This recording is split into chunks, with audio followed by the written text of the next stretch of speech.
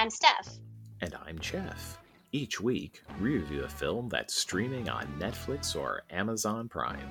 As writers, we'll deep dive into the hook, plot, characters, and ending to tell you if it's a good story. Listen at your own risk. This review contains spoilers. Now sit back, Relax, and enjoy Stream On.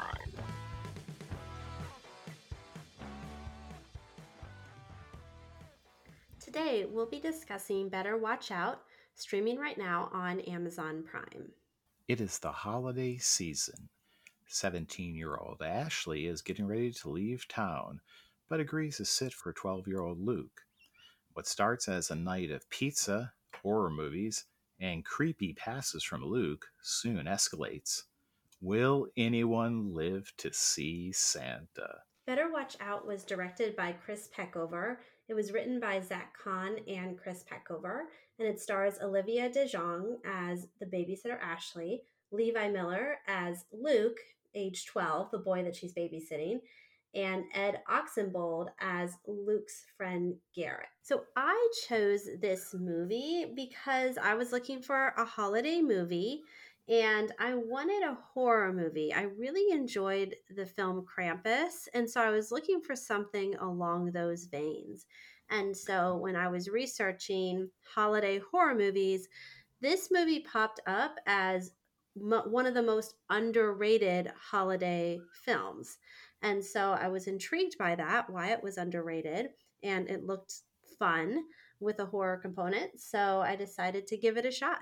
So, Steph, what movie did this remind you of? So I chose Home Alone. I mean, it's definitely a more twisted version of Home Alone, but it has the home invasion angle to it. It has some booby traps that are like very homemade along the way, like a la Home Alone style. It deals with tween kids. So that's why I picked that one. And also, Home Alone, of course, is a holiday film. What about you, Jeff? Well, I chose The Babysitter. This is a 2017 film. It has a very similar setup and does have a second act twist, much like this one. You learn that one of the characters is very different than the setup. The second act, or the rest of the film, goes in a very different way. Now, one thing to add is that it has no holiday theme to it. Okay. It's interesting you chose Home Alone, since this movie actually directly references Home Alone. Right. So it was an easy leap. This film also gets into the psychosis of the Macaulay Culkin character in Home Alone. The stuff he does to the two Homa intruders is kind of terrible. Right. Yeah. I mean, they are trying to invade his house, though. So it's a little bit, as we'll see in this movie, it's slightly different when we get more into the twist. But yeah, I guess thinking back on Home Alone, it is pretty messed up all the things he thinks about and then does to the home intruders. Yes, he is a little monster. It just happens that he has the law on his side because he's defending his home. Yeah. But he couldn't just do it simply. Couldn't just get like a shotgun out and just say, leave my property. He has to be really elaborate with how he does it because we wouldn't have a movie. Okay, so let's jump into the hook. So Jeff, did this story grab you in the first 15 minutes or so? It did. It has a very efficient setup of the characters. We get to see some potential threats almost from the first scene where Ashley is driving to Luke's home, and there's a mysterious black car that appears to be following her, which then turns out to be a complete red herring. We get some creepy stuff with Luke's dad. We learn that there's a boyfriend and an ex-boyfriend. So there are a number of different pathways this thriller can go that are set up within the first few minutes. I was engaged enough to want to see the rest of the film. I thought the hook ended right around the point where the parents leave. At that point, we've had everything set up. We understand who the characters are, and we're ready to move into the rest of the plot. So what about you? So it definitely worked for me. I mean, it introduces our three main characters, Ashley the babysitter, and then Luke and Garrett. There's a really funny exchange between Mr. and Mrs. Lerner.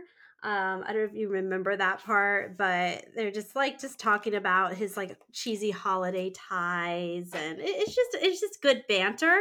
The parents aren't going to play like a prominent role in this, but it was just a funny banter.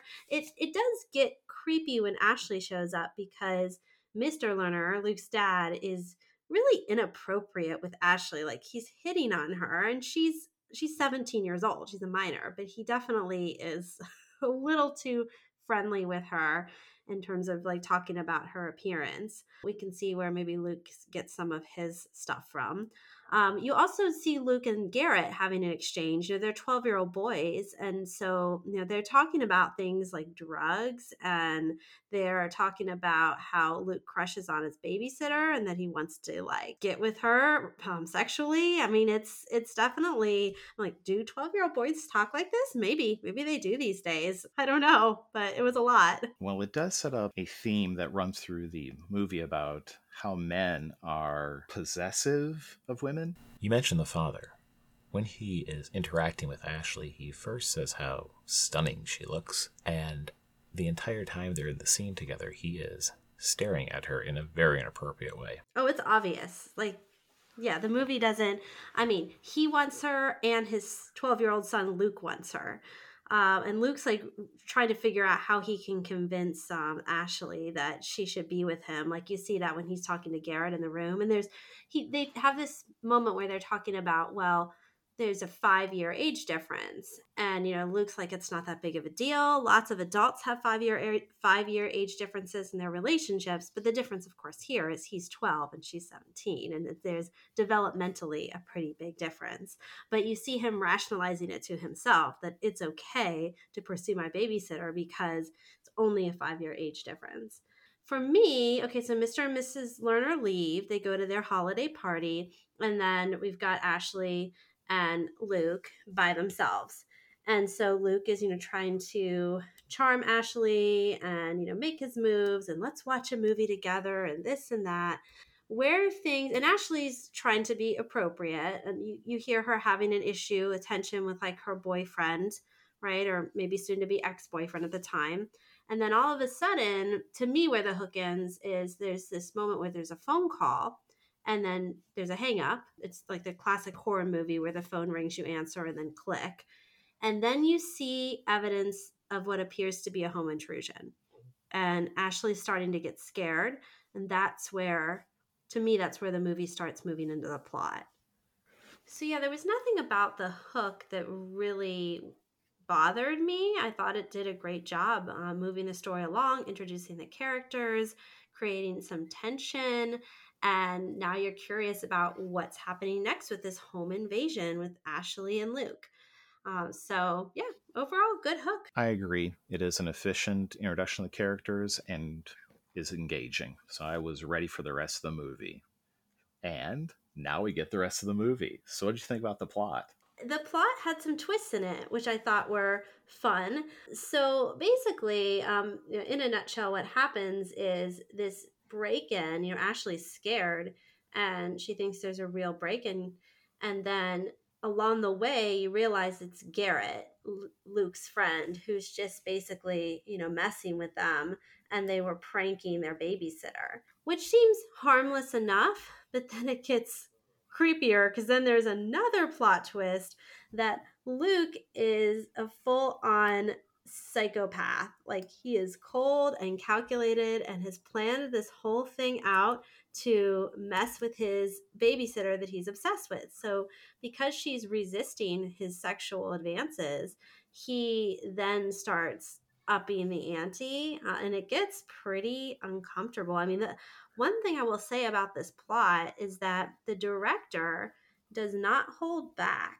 He like puts you in some uncomfortable moments. Like there's one scene, I would say this is the most uncomfortable scene in the entire film, where they have Ashley tied up and they're playing truth or dare, like they're forcing her to play truth or dare.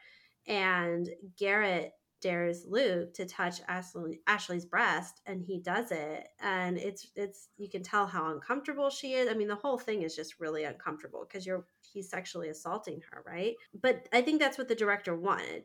He wanted to put you in that uncomfortable situation so you can see how psychopathic this kid really is. And then, the plot gets darker and darker. You see how the boyfriend, her boyfriend Ricky, he comes over because Luke basically rigs the phones so he can call him over. He gets killed in a Home Alone-esque scene with a paint can. Then another boyfriend eventually is going to get killed. So it keeps upping the ante along the way, and it never bored me. It was well paced. So overall, I thought it was a good plot. There are elements that I agree with. Before we get to the post-twist plot, I want to address the rest of the first act, which I thought actually was the best part of the movie, at least as far as plot goes. There is a well-done escalation of tension. We see an escalation in Luke's behavior. We know from early on that he is crushing on Ashley, right? At one point, he opens a bottle of champagne, starts drinking, basically showing off for her, or at least that's what we're led to believe. We also start to see evidence of something else happening. There is mystery pizza delivered. We start to see silhouettes in the windows of someone, and then eventually we get Garrett showing up, which actually was one of the problems I had with the first act, is that Garrett just disappears and no one mentions him.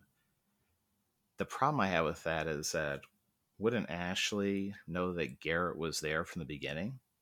So I don't think he was. My understanding is that Garrett went home. There was in the opening, right, the hook, Garrett and Luke were in the bedroom playing a video game, and then he went home, and then eventually he comes back. He's like a neighbor, and then he comes back to do this fake home invasion.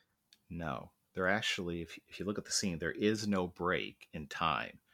So we see them sitting in the room chatting, and then we hear Ashley arrive. So that whole sequence basically happens in real time, and Garrett's just gone. Now, as the movie goes on, we know what he's doing, but it seemed odd that the mom wouldn't say, "Oh, by the way, Luke's friend Garrett is hanging out here." Oh, that's a bit of a plot hole then. Yeah. See, I think I filled that hole in my mind that Garrett went home and because he's a neighbor, and then he came back pretending to be the home invader to help Luke win over Ashley. It's one of those things, and this is why, as the movie goes on, I became less and less interested in it, is that it's a moment that at the end of the film makes some sense for just the reason you said. He is out setting up all these little, not booby traps, but the silhouettes in the window. We find out there's some little device that is set up to kind of simulate a stalker, right? So we know he's out doing that and getting ready for the rest of the movie. But as I'm watching, I'm like, why does no one mention him? He's just gone. And it took me out of it. And then eventual explanation for it didn't make a lot of sense, in the sense that I didn't understand why Ashley at no point says, "Where's Garrett?" But other than that, I thought the first act worked really well. And then we get the first kind of twist. We have, as you mentioned, Garrett breaks in, although we don't know that. In fact, it's been set up that Garrett was shot. She thinks it's a real home invader, right? She's scared. She's hiding in the closet with Luke. Luke's like, "I'll protect you." Yeah, I mean, she very much thinks it's a real home invader. Well, because by that time they think Garrett's dead. Mm-hmm. Because, this plot, or not necessarily the plot, but I guess it is the plot, but not the plot in the sense of the structure of the story, but the plot as far as what Luke and Garrett are doing is fairly complex. It requires a lot of pieces to line up fairly perfectly to work out. Mm-hmm. Yeah, it's like a well orchestrated plan that this psychopath kid had. It relies on too many things outside the mastermind's control to happen for it to work. So you mentioned Jeremy. It's already been established that Jeremy is Ashley's ex-boyfriend Mm-hmm. and that it was not a good breakup, right? But it sure seems like Luke's whole plan hinges on Jeremy coming over so he can be set up as being the killer and doing a bunch of things that allow Luke to make it look like he committed suicide. Right. I think it could have been either of the boyfriends, though, because there was Ricky, her current boyfriend, that they're a little bit on the outs. There's tension because Ashley is moving to a new town. And so it's a long distance relationship, and he's not happy about that. And then there's Jeremy, the ex, which was, as we just know there's some drama there. We don't know what. But I feel like he could have framed either one of them to be the guy that causes the murder and then commits suicide. The only problem with that is that when Ricky finally arrives, about midway through Act 2, and this is after Ashley has already been tied up, we know things are seriously wrong here. But Luke tries to get Ricky to leave because he shows up because he knows Ashley is there babysitting and he wants to give her flowers and tell her how great she is. And he forces his way into the house. Mm-hmm. If he had just said, fine, I'm going to leave the flowers here and take off, that kind of ruins the entire plan, doesn't it? Yeah, I mean, he would have had to think on his feet about another plan. But yeah, I mean, some of this, of course, is to move the movie along and make it interesting, right? I think your point is that there's too many coincidences that work out in Luke's favor. It reminded me of Batman v Superman, actually, in the sense that in that movie, if you break it down, Lex Luthor's plot to get these two characters fighting has like 87 steps that all have to happen in the same order or in a correct order for the whole plot to happen. Now, this isn't that bad. I'm not saying this is that level of ludicrous. But by the end, there are some coincidences and people behaving in very specific ways for Luke's grand plan to come together. I mean, I would agree with that. I guess it didn't bother me, though, because of the type of movie it is. I mean, it's a horror movie, and horror movies often have these kind of, written in coincidences to get their characters moving along in the storyline. So I guess I it was okay for me in the context of the type of film it was. I mean, I do see your point. Okay, so those plot issues aside, right? And I agree with you. This is a thriller.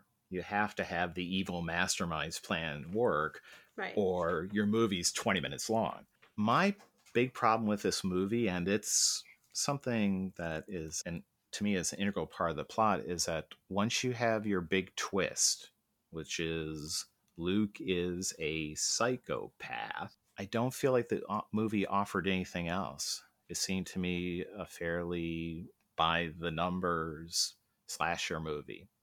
That's what it struck me as. It's like the fact the killer is a little kid is interesting, right? But not the first time, clearly. I mean, you can go back all the way to the 50s with The Bad Seed. After that reveal, I was like, okay, where do we go with this? What's the next part? The one thing I wish they would have done more with, and I'd mentioned this when we were talking about The Hook, and I'd actually like to get more of your thoughts on this, is this whole notion of Ashley as possession. That the movie definitely is looking at how men view women. Right, especially men that are more on the narcissistic side. I mean, obviously this kid, a psychopath, like extreme form of narcissism, how they don't see women as full and complete human beings, but more as objects that they should be able to own. And if they can't own them the way they want to own them, then, well, in this case, he's just going to kill and go psychotic. Yeah, I mean, but I don't think this movie was meant to be a treatise on feminism or women as objects. I mean, this is, I guess for me, yeah, sure, some of the plot becomes just sort of formulaic. I mean, it's a horror movie with some thriller elements to it, set in a holiday with holiday overtones. But it was just, to me, it was fun. Like, it wasn't meant to be a deep thinking movie. I didn't go into this analysis of what happened in this kid's life that made him a psychopath. Like, in a different type of movie, I'd want to know, well, how did this kid become so bad, right? But in this movie, I didn't care because that wasn't the point of the movie. It was just the point was to see what this evil kid was going to do to this babysitter and to her boyfriends, and to Garrett, his supposed friend, and was he going to get away with it or not, and who was going to end up alive at the end or not, and set against this fun holiday backdrop. And I agree with you in the sense that this movie wasn't setting out to do anything really interesting or new. And I think that's my problem with it, is that this plot, once we get past the twist and a really good first act, doesn't really do anything for me. Yeah, I mean, you do get a redemption arc with Garrett, because Garrett, the friend who has basically just been going along the whole time with what Luke wants, eventually realizes, wow, this kid is purely evil. This has gone way too far. Like, especially after Ricky is killed, with the paint can swinging down on him from like very like slapstick out of Home Alone moment where he's like tied up in a chair and the paint can's thrown down. It hits his head and misses him the first time, then hits him and he's killed. He realizes, oh wow, this has gone way over the top. He learns that his hamster was actually killed, like in cold blood by Luke, and that this is not just a prank, and helping him get his rocks off with the babysitter. So he wants to try to help Ashley and escape, and unfortunately he gets killed. But you do get that redemption arc for Garrett, which I liked. So to me, that added something to the film.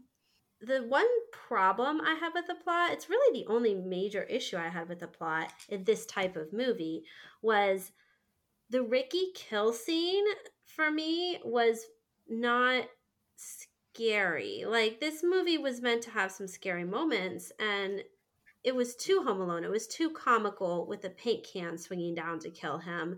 And I wanted more suspense, more struggle, trying to get away. Like it was a suspense of one paint can swinging and missing him, and then the second one swinging and hitting him, and like hitting his head, and just blood and yellow paint everywhere.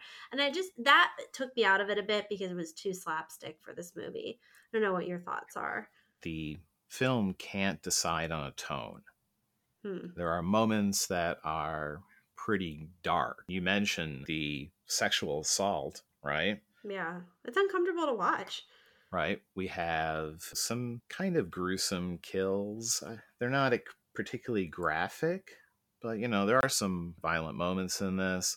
There are definitely moments where it seems to be veering into a more serious kind of horror movie. But then you get some stuff, like you said, that seems kind of slapstick. There's a really weird kind of risky business homage near the end where Luke is sort of dancing around as he's setting up the murder scene.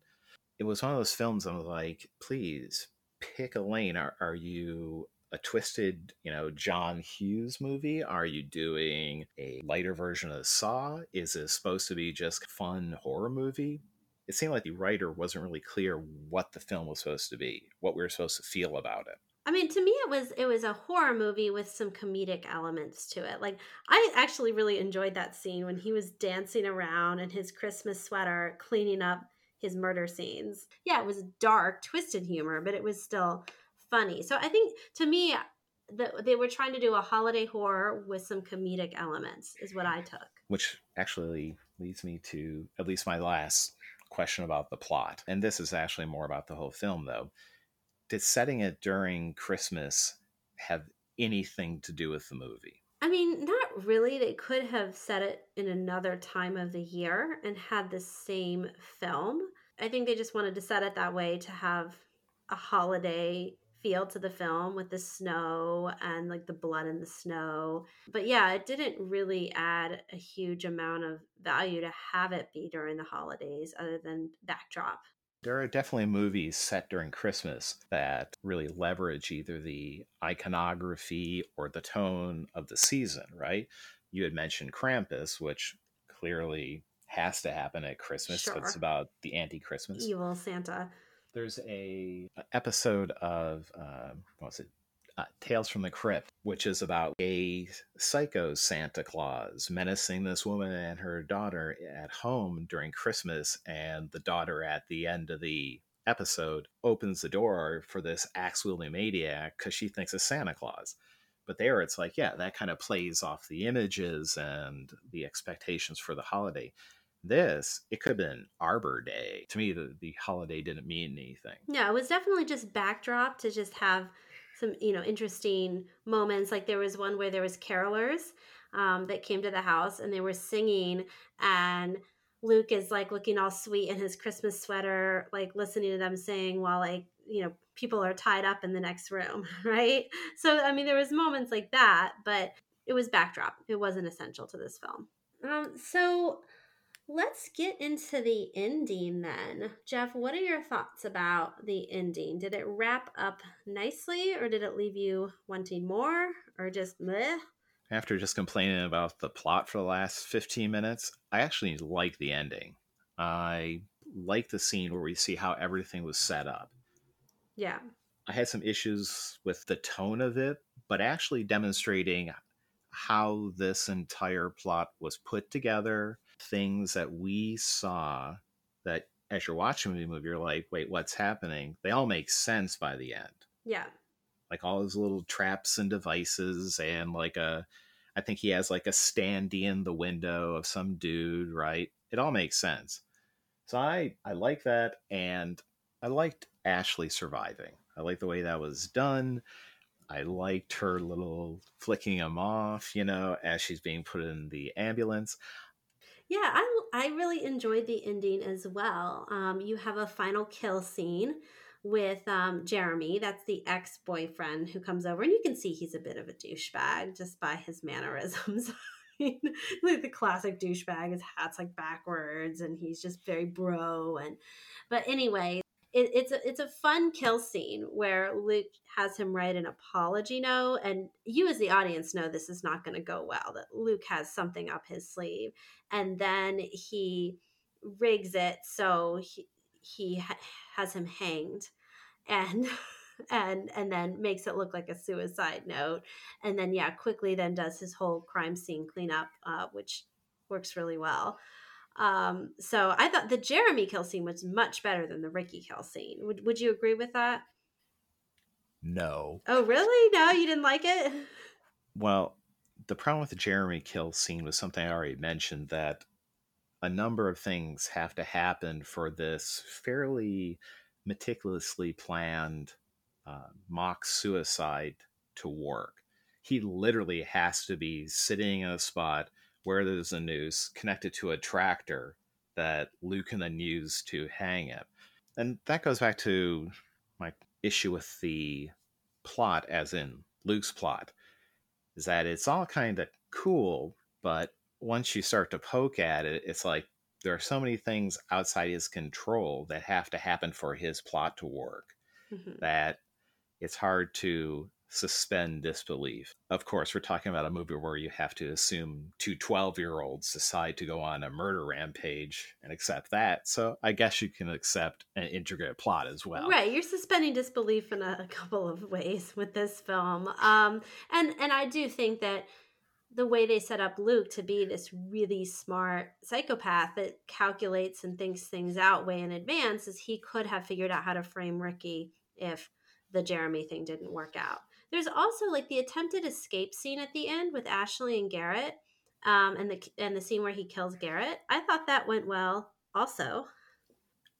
Yes and no. The no part was the fake out, where it looks like Ashley has escaped, right? Mm-hmm. Gets over the fence and then gets beamed by a rock and is dragged back inside. And there's a bunch of carolers like across the street, and no one notices any of this, which actually was one other little problem I had with the movie. And this is minor, but I'll bring it up now, is that I think it would have helped if the house was shown to be more isolated. Versus in a more suburban neighborhood. Right. There were a few times I was like, how is no one hearing this? Why is no one just running out the freaking door? I mean, they take care of some of that. So I'm not trying to say that's not addressed at all. Yeah, the carolers, they're singing so loudly, you're just not hearing some of this stuff. I guess what I would have liked was to demonstrate more isolation so that Ashley really just can't escape. And it doesn't rely on her getting away, running around the side of the house, and Luke just managing to beat her in the head with a brick. Maybe that's why they set it at Christmas, because there's the idea that a lot of people are out of town. And so there's less people around to hear the shenanigans going on, as well as these loud carolers that are singing so merrily that you can't hear the murder happening in the house. Maybe Okay, that was fair enough. Peckover's idea of why he set it around Christmas time, other than just having it as a backdrop. So yeah, and then the cleanup job, like you already mentioned, was fun. The dancing around, seeing all of the things that he had to line up to make his scheme work, with the cell phones and everything was interesting. How he framed Jeremy.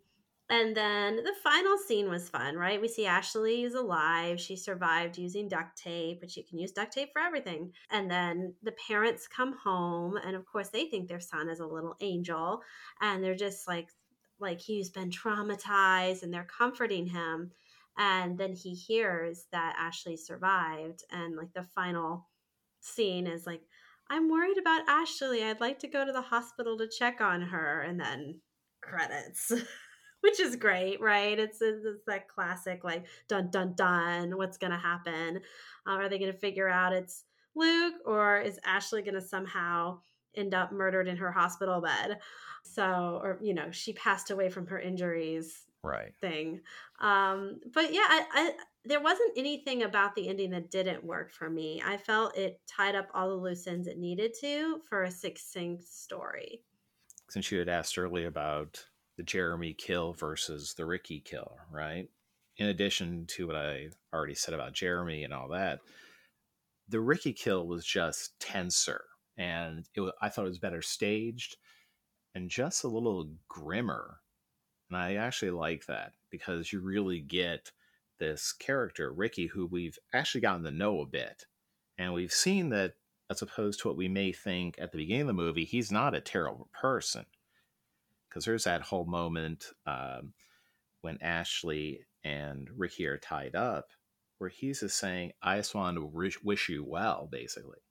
Yeah. He's sad that she's leaving and moving to a new city. And that was a good moment to humanize this character. So I actually had a bit more investment in what was happening to him. Jeremy shows up and is almost immediately killed.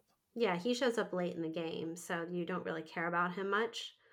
But I would say I agree with you in general. The ending was tight, did what it was supposed to, and was a good way to end the film. Left me with a good feeling at that point. So, what did you like the most about this movie? So the thing that I would say I appreciated the most is I enjoyed the double plot twist that the movie had. It had first that it's not an actual home invasion. Plot twist number one is it's a boyhood prank, and it's Garrett and Luke that orchestrated. And then the plot twist number two, of course, that, oh wait, Luke's a full-blown psychopath, and he is going to either possess Ashley or destroy her and everyone around her. So I thought that was well done, and had enough surprises in there to keep you interested in the movie. What about you? I liked the first act. I really did. I thought it was a very nice, efficient setup for the characters, created a number of potential plot threads for the threat, right? Who's going to be the bad guy? Does a nice kind of twisted John Hughes, Pretty in Pink, 16 Candles kind of relationship between Luke and Ashley, where we see how creepy Luke's attitude towards her is, but it's still in a way that's not crazy. It's just the little kid who likes the older babysitter. Right. And it builds up the tension, with the phantom pizza and the creepy shit in the windows and all that. Very good first act. Unfortunately, let me down, after that twist started to kind of fall apart for me. So what did you like the least? So I picked the Ricky kill scene. It just took me out of the film. It was too Home Alone with a paint can, and for the darker tone that this movie had overall about this psychopath kid, who also sexually assaulted his babysitter. Like I think that should have been a darker kill scene to fit with the tone of this movie. For me, even though I spent a lot of this episode complaining about Luke's plot, that's actually not the thing I like the least.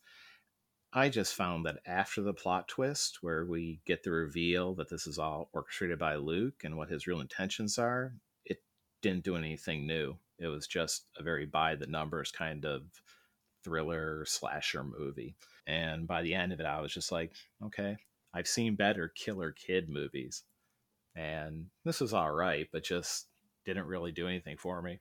What would you say, just curious, since you said you've seen a better killer kid movie, what movie would you say is better? I would highly recommend the 1956 version of The Bad Seed. It has great acting, is extremely creepy. I highly recommend checking that out. To me, that is a much better movie. Okay, cool. Well, let's give it our final Panda rating. So I liked this movie more than I thought I would, which may be contributing to the rating that I gave it. But I surprisingly enjoyed this film. I thought it was going to be more mediocre, but I gave it a 4 because it didn't bore me. I was enjoyed throughout the film. It's not a perfect movie. Like, it has its moments with, yes, the prosaic, like, paint by numbers towards the end, the slapstick kill scene. But overall, I found it for holiday movies to be enjoyable, a little dark and twisted, which in horror movies can work.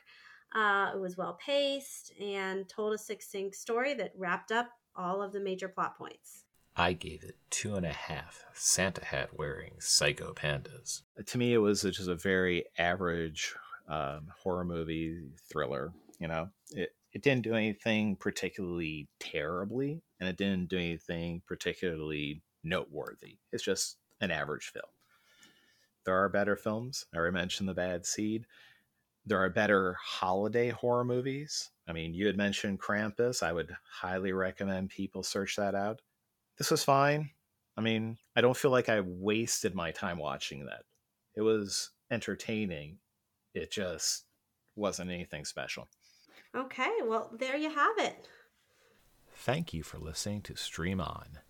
Join us next week when we'll be reviewing Anna and the Apocalypse, currently streaming on Amazon.